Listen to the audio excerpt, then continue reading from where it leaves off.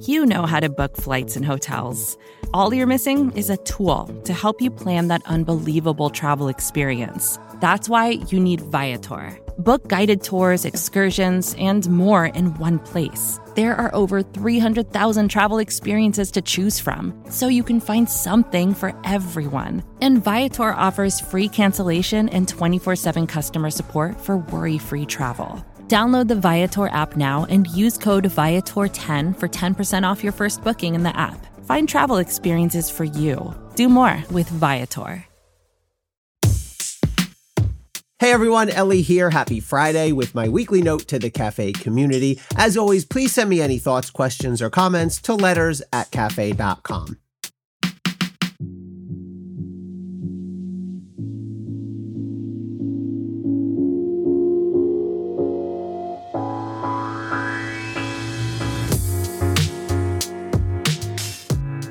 The January 6th committee has done its job. No, the committee has not been perfect. They didn't need to be, and it's virtually impossible for an inherently political congressional body, armed with limited investigative tools, to complete its work without a hitch. But in the near final analysis, the committee has accomplished all that reasonably could have been expected of it. As a result, the American public now has a meaningful understanding of what caused January 6th and of Donald Trump's undeniable role at the center of it all. It's remarkable now to look back at Trump's second impeachment in those raw days right after January 6th. Think of how relatively little we knew back then. Sure, we had a rudimentary collective knowledge about how the attack went down. We had the benefit of remarkable journalism that sketched the broad outlines of the weeks-long effort by Trump and his enablers to pull the levers of power and steal the election. We'd seen Trump's brazen rallies and explicit tweets, and we witnessed live on television the assault on the Capitol. But now we know so much more about Trump's role as the dominant driver of the effort and the extent of it all.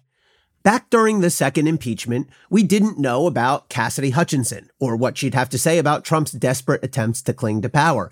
We had not heard from insiders like Pat Cipollone, Jeffrey Rosen, Eric Hirschman about the maneuverings of the Trump diehards and the resistance by those who declined to partake in a coup in progress. We had only partial understanding of the coordinated efforts to stage a coup within a coup at DOJ, to pressure state and local election officials and legislators, and to put the wood to the vice president. We had not seen the damning texts sent by dozens of GOP power players to Mark Meadows, at first plotting to steal the election, and then, as hell broke loose on January 6th, begging him to scale it back. And while we might have reasonably suspected it, we now know that Trump did nothing to quell the violence during those fateful 187 minutes while the Capitol came under attack. Trump now says he wasn't even watching the events unfold on television, a claim contradicted by the committee's witnesses, by extensive public reporting, and by every ounce of common sense and experience in the known universe. Sure, we can find fault, and I have in this podcast and elsewhere, with some of the committee's moves. They handled their congressional colleagues, Kevin McCarthy, Jim Jordan, and others, with a soft touch, subpoenaing them late in the game, and mostly as a symbolic gesture with no enforcement after the recipients predictably refused to comply. And the committee permitted dubious invocations of executive privilege from Cipollone and others, apparently accepting the practical reality that they simply didn't have the time to go to court and fight it out. But, like the Stones said, you can't always get what you want, but if you try sometimes, you get what you need. Good enough can be good enough.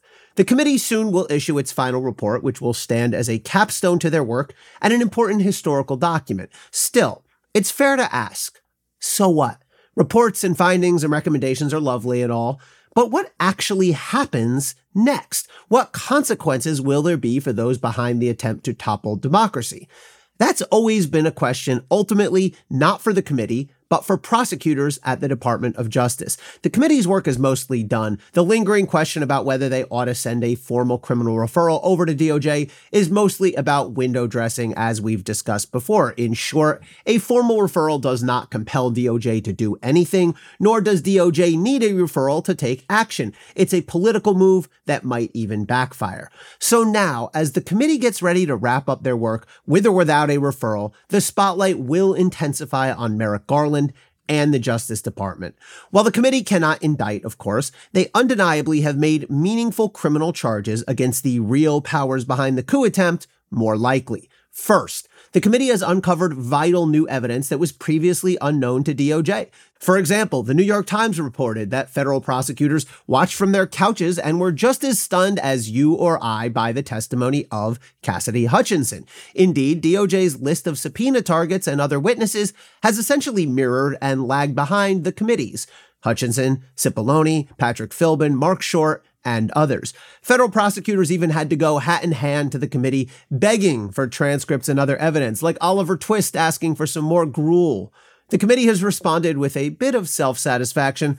This is our evidence, we found it, and we'll give it to you eventually whenever we feel like it. It is humiliating, by the way, for DOJ to wind up in this position relative to the committee, given that prosecutors have vastly superior investigative tools at their disposal. The Justice Department, unlike Congress, can execute search warrants, they can obtain wiretaps, issue grand jury subpoenas, the real kind, that is, and prosecutors can use the threat of prison time to flip cooperators. Yet the committee has surged ahead of DOJ. It's like a guy driving a Tesla getting lapped by a kid pedaling a big wheel. Not only has the committee blazed an investigative trail for DOJ, but they've also ratcheted up the political pressure on prosecutors. Yes, we've all heard Garland vow that he will act regardless of politics, law and facts, and at any level and all that. But the Justice Department plainly understands the larger stakes here. Garland has addressed the January 6th investigation at seemingly every public appearance, including on the eve of the one-year anniversary of the attack. No, he doesn't and shouldn't give us investigative details, but he sees the press and he understands the pressure despite his protestations. I do believe Garland will make this decision in a non-political manner. If anything, he might even bend too far in the opposite direction, as he has exhibited a reluctance to make tough calls that, even if necessary, might have political appearances or implications.